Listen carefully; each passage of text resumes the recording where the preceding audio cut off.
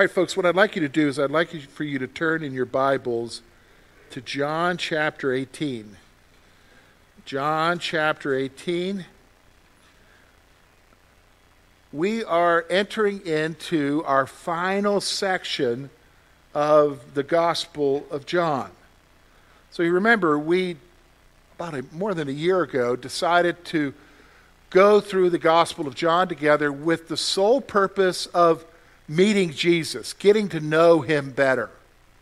And as we've been getting to know him through the first three sections of John, we've gotten to know more and more about him and his love for us, but we've gotten to know more and more about ourselves and even about those who are rejecting him. So now we're entering into this last section. So this covers chapter 18 through 21. And this is, everybody should know, the section that deals with what?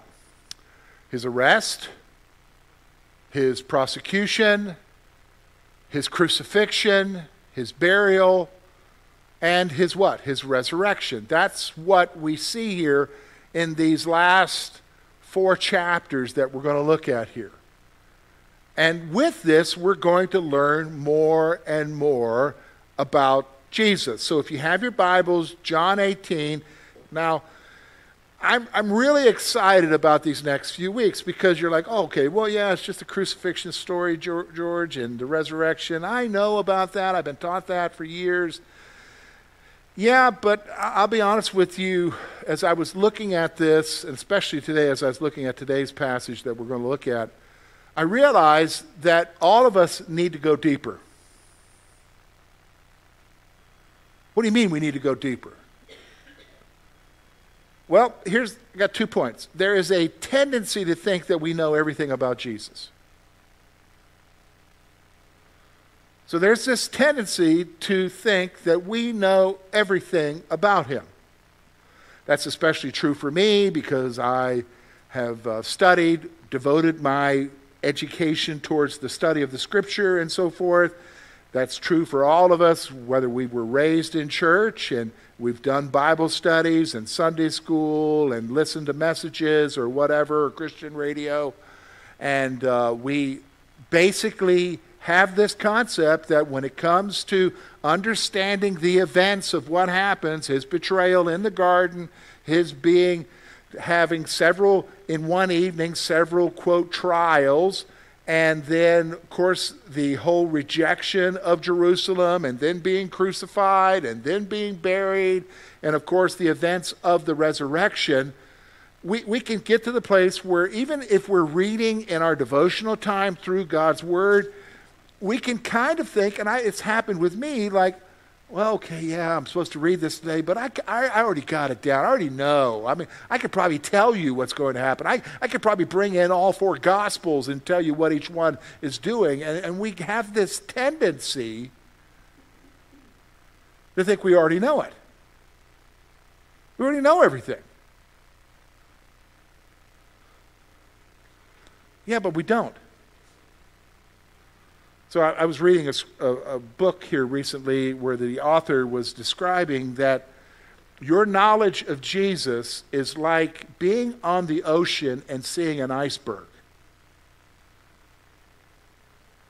And you see the tip of the iceberg coming through the water, and you know that beneath it there's so much more. And what you know about Jesus is that tip that's above the water. There's so much more to him that you don't know. And that's going to come out today. So like we understand, we're going to look today about Jesus being betrayed in the garden. So we know Judas came up, kissed him. Of course, we know that Peter's reacting and cutting things off, and Jesus is healing. And so we know all of that. Yeah, but let's go deeper. Let's go deeper. In fact, that's my second point. The cross of Jesus requires us to delve deeper into who he is. Because Jesus is facing a crisis. I mean, this is a crisis, right? You're being faced with being arrested and then ultimately being tried and then executed and then buried. This is a crisis.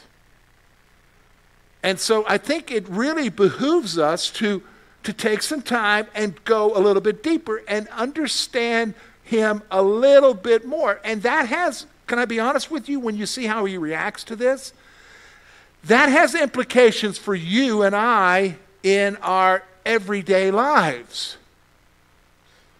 That has implications for how he's working in your situation with what you're facing and what you can know about him in the midst of it. So let's look at the scripture together. We're going to look at verses 1 to 11. Now again, I'm going to tell you, this is John's gospel, so there are some things in this passage, you'll know the story, but John doesn't include those in his story. He's going to include what he wants you to see because he wants you to see something about Jesus. So let's look at verse 1. It'll be up on the screen as well if you want to read with us there. When Jesus had spoken these words, he went out with his disciples over the brook Kidron, where there was a garden, which he and his disciples entered. And Judas, who betrayed him, knew the place, for Jesus often met there with his disciples. Then Judas, having received a detachment of troops and officers from the chief priests and the Pharisees, came with lanterns, torches, and weapons. Jesus, therefore, knowing all things that would come upon him, went forward and said to them, "Whom are you seeking?" They answered him, "Jesus of Nazareth." Jesus said to them, "I am he." And Judas, who betrayed him, also stood with him. Now, when he said to them, "I am he," they drew back and fell to the ground. Let me read that again. Armed detachment, torches, lights, swords. Who are you coming for? Jesus of Nazareth. I am he. John tells us that they were drawn back and what? Fell to the ground. Okay, let's go on. Then he asked them again, "Whom are you seeking?" And they said, "Jesus of Nazareth." And he answered, "I've told you that I am he. Therefore, if you seek me, let these go their way, that the saying might be fulfilled which he spoke, of those whom you gave me, I have not lost. I have lost none." Then Simon Peter, having a sword, drew it and struck the high priest's servant and cut off his right ear. The servant's name was Malchus. So Jesus said to Peter, "Put your sword into the sheath. Shall I not drink the cup which my Father has given me?" All right, folks, so here's what we're going to do. We're going to take a look at these verses, and I'm just going to put it in one section, and that's where we're going to spend our time today. And that is that Jesus is above the crisis. He's facing a crisis. If you don't think this is a crisis, how about a platoon of soldiers, fully armed, showing up at your house, wanting to arrest you? That would be a crisis, right? You'd be like, "What's going on?" And you'd be frantic. You might do some things you shouldn't do or whatever. But the fact of the matter is, it's a crisis. But what we're going to see here about Jesus is the crisis isn't the one who's in control. What you're going to see as we delve deeper is somebody else is in control. So let's look at this together. First thing I want you to notice is, let's talk about the crisis for a moment. It's normal for a crisis to exert control over our lives. It's normal for a crisis to exert control over your life. So what I want you to do, I want you to, for a moment, think about the last crisis you went through. Maybe it was something at work, maybe it was something in your family, maybe some kind of financial thing, or like what's happened here recently in the Cannon household, as we had one of our vehicles that we were counting on just get totaled because of a buck. Welcome to Pennsylvania, right? Okay. You know, and so that's created a crisis. What are we going to do now? How are we going to do this? Where are we going to look for? Because it's a different market right now. It's not like cars are falling out of the air, okay? What do we do? So there's a crisis. And what happens is that crisis, whatever you're facing or have faced, if you think about it for a moment, they want to exert control over your life, don't they? They want to force you into decisions and force you into actions. And so it's normal for a crisis to exert control. We're going to talk a little bit more about that as we go on, but here's what I want you to see. Jesus will show himself to be in control despite the crisis. Now, what I want you to see here is we're not going to look at this passage and say, okay, so here's how I'm supposed to handle the crisis. I'm going to be like Jesus and do like Jesus in the crisis. No, you can't be like Jesus. He's not doing this so you have an example to follow as you face your crisis. The purpose of him showing this is so that you understand the Jesus who's with you. And the reality is that he is in a crisis, but the reality is he's above the crisis. And that will actually be comforting to you. Because as you're in the midst of the crisis and it's trying to exert control in your life, the reality is that you have Jesus who's what? Above the crisis. Who's above it. He will be in control despite of the crisis, even when you are not in control. And sometimes we're not in control. But he is. So here we are, we've got a crisis. Crises tend to want to be in control, but Jesus is above it. So how is he above it? Well, I think it's interesting. If you look with me, I think it's really interesting here. Look with me, first of all, at verse 4 through 6. This is the first thing that just blows you away.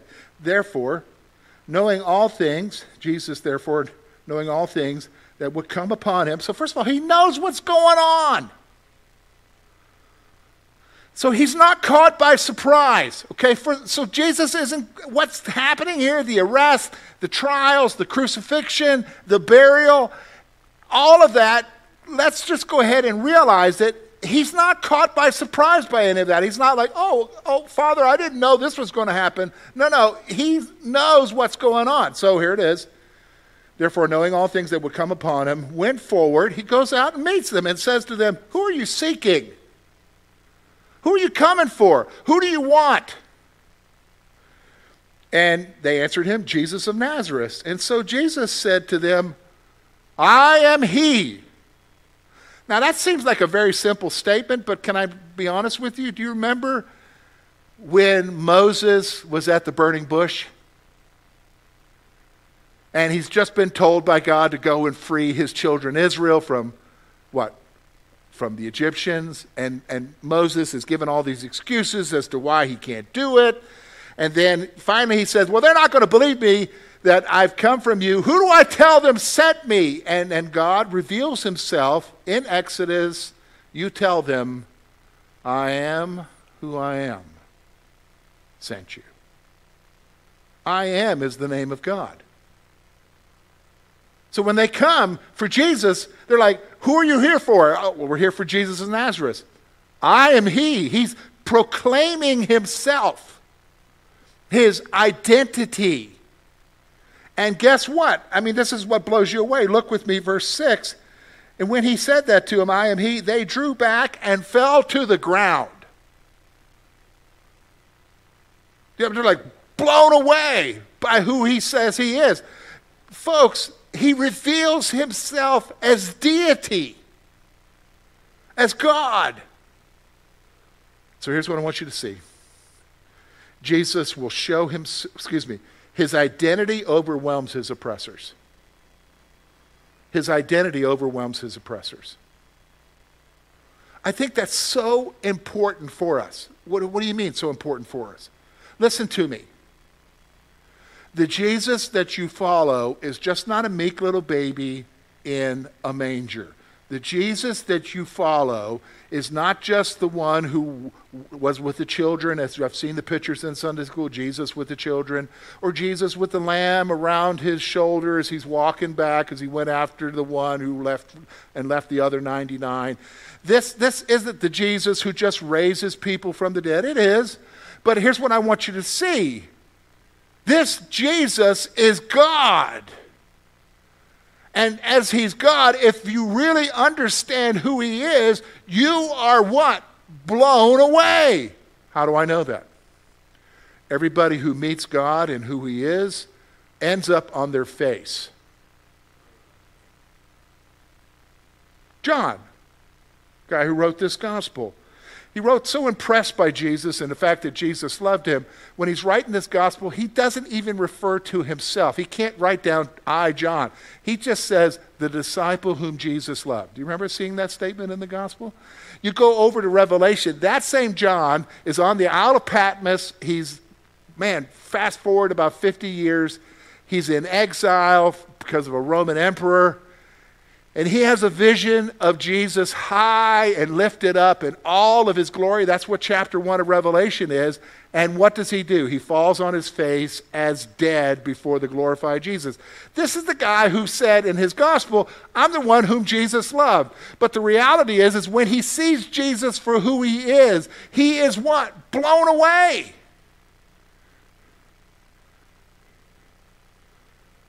So he's above the crisis. He's above your crisis. He's above his crisis. He's in control. This is the reality of who he is. Let's go on. Let's talk a little bit more about what he says here. It's interesting to me. So here he's got this. Think about it. All right, let's put yourself in Jesus' shoes. You're up there with your buddies. You're hanging out under some olive trees, and they're falling asleep, and you're praying, and all of a sudden you see this group coming up with their torches. They got their swords. They're coming for you. What are you thinking about? What you're having for lunch the next day? What are you thinking about you're thinking about, why are these dudes here? How am I going to get myself, if it's you and I, we're thinking, how am I going to get myself out of this trouble? Is there a way out of here? We're thinking about ourselves and what's going on. We're thinking about the crisis. That's not Jesus. Because look with me at verse 7. Here's what he says. Then he asked them again, whom are you seeking?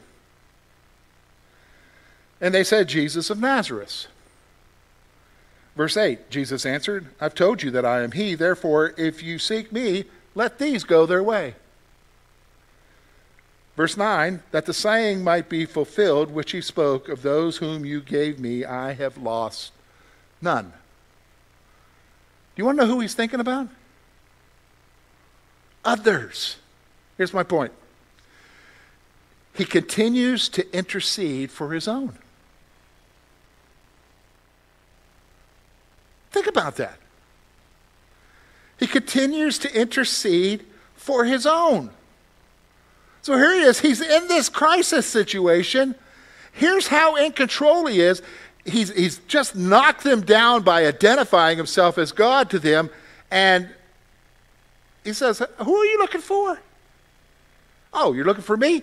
These people can go. He's thinking about them and their well-being. Hey, can I be honest with you? That's God, because it's me. I'm going through a crisis. I'm telling you right now, the only person George thinks about in a crisis is himself. Maybe my family. But me, my feelings, my whatever, I'm thinking about me. I sure am not going to be thinking about you, because that's not natural. But Jesus, he's above the crisis. And he's worried about how the crisis is going to affect who? Them. Do you understand? In fact, by the way, we already know that, right? Because we've already seen through the Gospels that he's been what? Praying for them, interceding for them, preparing them for what's coming. And so he's just continuing on here with the reality that he continues to intercede for his own. But here's what happens. So let's get back to the reality of crisis, right? Look with me at verse 10. You got to love Peter. Here's what Peter does. Some of us are like Peter. Here's what he does. Then Simon Peter, having a sword, drew it and struck the high priest's servant and cut off his right ear. The servant's name was Malchus. So, just when you think it's first of all, a detachment of soldiers, they all got their swords or whatever. I mean, these are trained people to do battle, okay? They're showing up, they're coming for you. Jesus has already said, all right, you want me? Let these go. He's thinking for them, let them go. Here's what Peter does. Remember, Jesus, I told you I'd die for you? Whack. Is he helping the problem? No. What's going on? Well, the crisis seeks to take back control. The crisis is seeking to take back control. Because here, let me explain something to you about a crisis. We have a tendency to think that the crisis is the problem that we're facing. Yes, that's true. But the crisis is more than just the problem that you're facing. It's the reaction of everybody involved. Now, do you understand? So it isn't just that he's got a detachment of soldiers that's creating this crisis. He's now got the crisis wanting to expand itself in other ways by his right-hand guy, Peter, deciding, I'm going to take care of this myself with my sword. And here the crisis wants to re-exert itself. Isn't that what happens? Think about it. When you're going through, I'll give you an example. You know, part of the big problem right now in this crisis that we're facing trying to replace a vehicle is me. And others, but me. What do you mean? I know what kind of vehicle I'd like to get. Or I think I know what kind of vehicle. Or I'm in delusional phase of thinking we can do this. And that adds to the problem, right?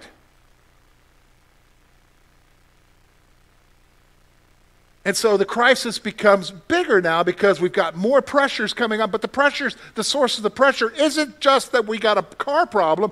The pressures are coming from how I am, what? Reacting to the car problem.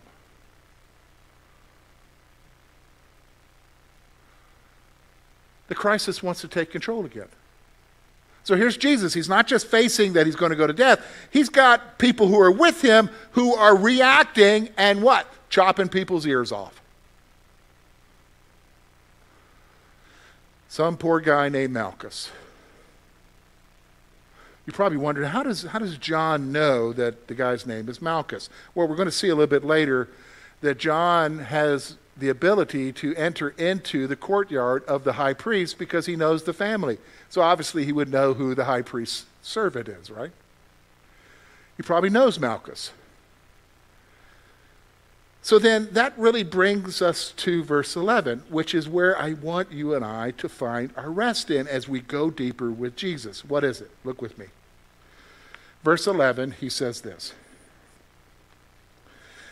It's going to be interesting here when you look at it. So Jesus said to Peter, put your sword into its sheath. Shall I not drink the cup which my Father has given me? All right, stop for a moment. I want you to notice what John left out. Did anybody notice what John left out? The other Gospels talk about it. When Peter whacks off that servant's ear, what did the other Gospels tell you that Jesus did? Yeah, he healed the ear. John doesn't mention that here. Because that's not what John wants you to see. John wants you to see Jesus. And he wants you to see something about Jesus in the midst of the crisis that is important for you and I to see. And here's what it is. Jesus stays above the crisis by resting in his Father's plan. He's above the crisis. Why? Because he's guided not by the circumstances of what's going on around him. He's guided by what? What his Father wants him to do because of the cup the Father has given him to drink. That's really a statement, that's a statement of the course that he's supposed to take in life. And that's where Jesus is. Okay, so where are we at with this, George? Where are we going with this? Where do we go with this? Well, okay, here's what we're doing. Remember, we're looking at the Gospel of John because we want to know him. We want to get to know him better, more than just a superficial, oh, I love Jesus. We want to know him because we do face life. We do face crises that happen. They come out of nowhere. We do face them. But we love Jesus. And yet when we're in the crisis, one of our biggest complaints is, where are you, God? Do you know what's going on with me? Yeah, he knows what's going on with you. But the question is do you realize that he's bigger than your crisis? Because even with the crisis that he faced, John tells you that he was mightier than the crisis. He showed himself mighty. Why? From the very beginning, he knew what he was going to face. From the very beginning, identifies himself to the point that he knocks people down by speaking his name. To the point that he's interceding for others, caring for them in spite of what they're facing. To the point where he's like, I'm not letting this get out of control. We're doing what my Father wants me to do. That's who Jesus is. That's who your Jesus is. That's who you should be resting in. Do you understand what I'm saying? Is in him. That's the solid foundation. Or as the psalmist says, the strong tower that I run into. That's where you find peace. So that when Paul says in Philippians, be anxious for nothing but in all things through prayer and supplication, let your requests be made known unto God. And the peace of God, which surpasses all understanding, will guard your hearts and minds in Christ Jesus. He's above it. He is above it. So when he says, I am he, that's who he is, God. And that's your Savior. So rest in him. Let me pray for you.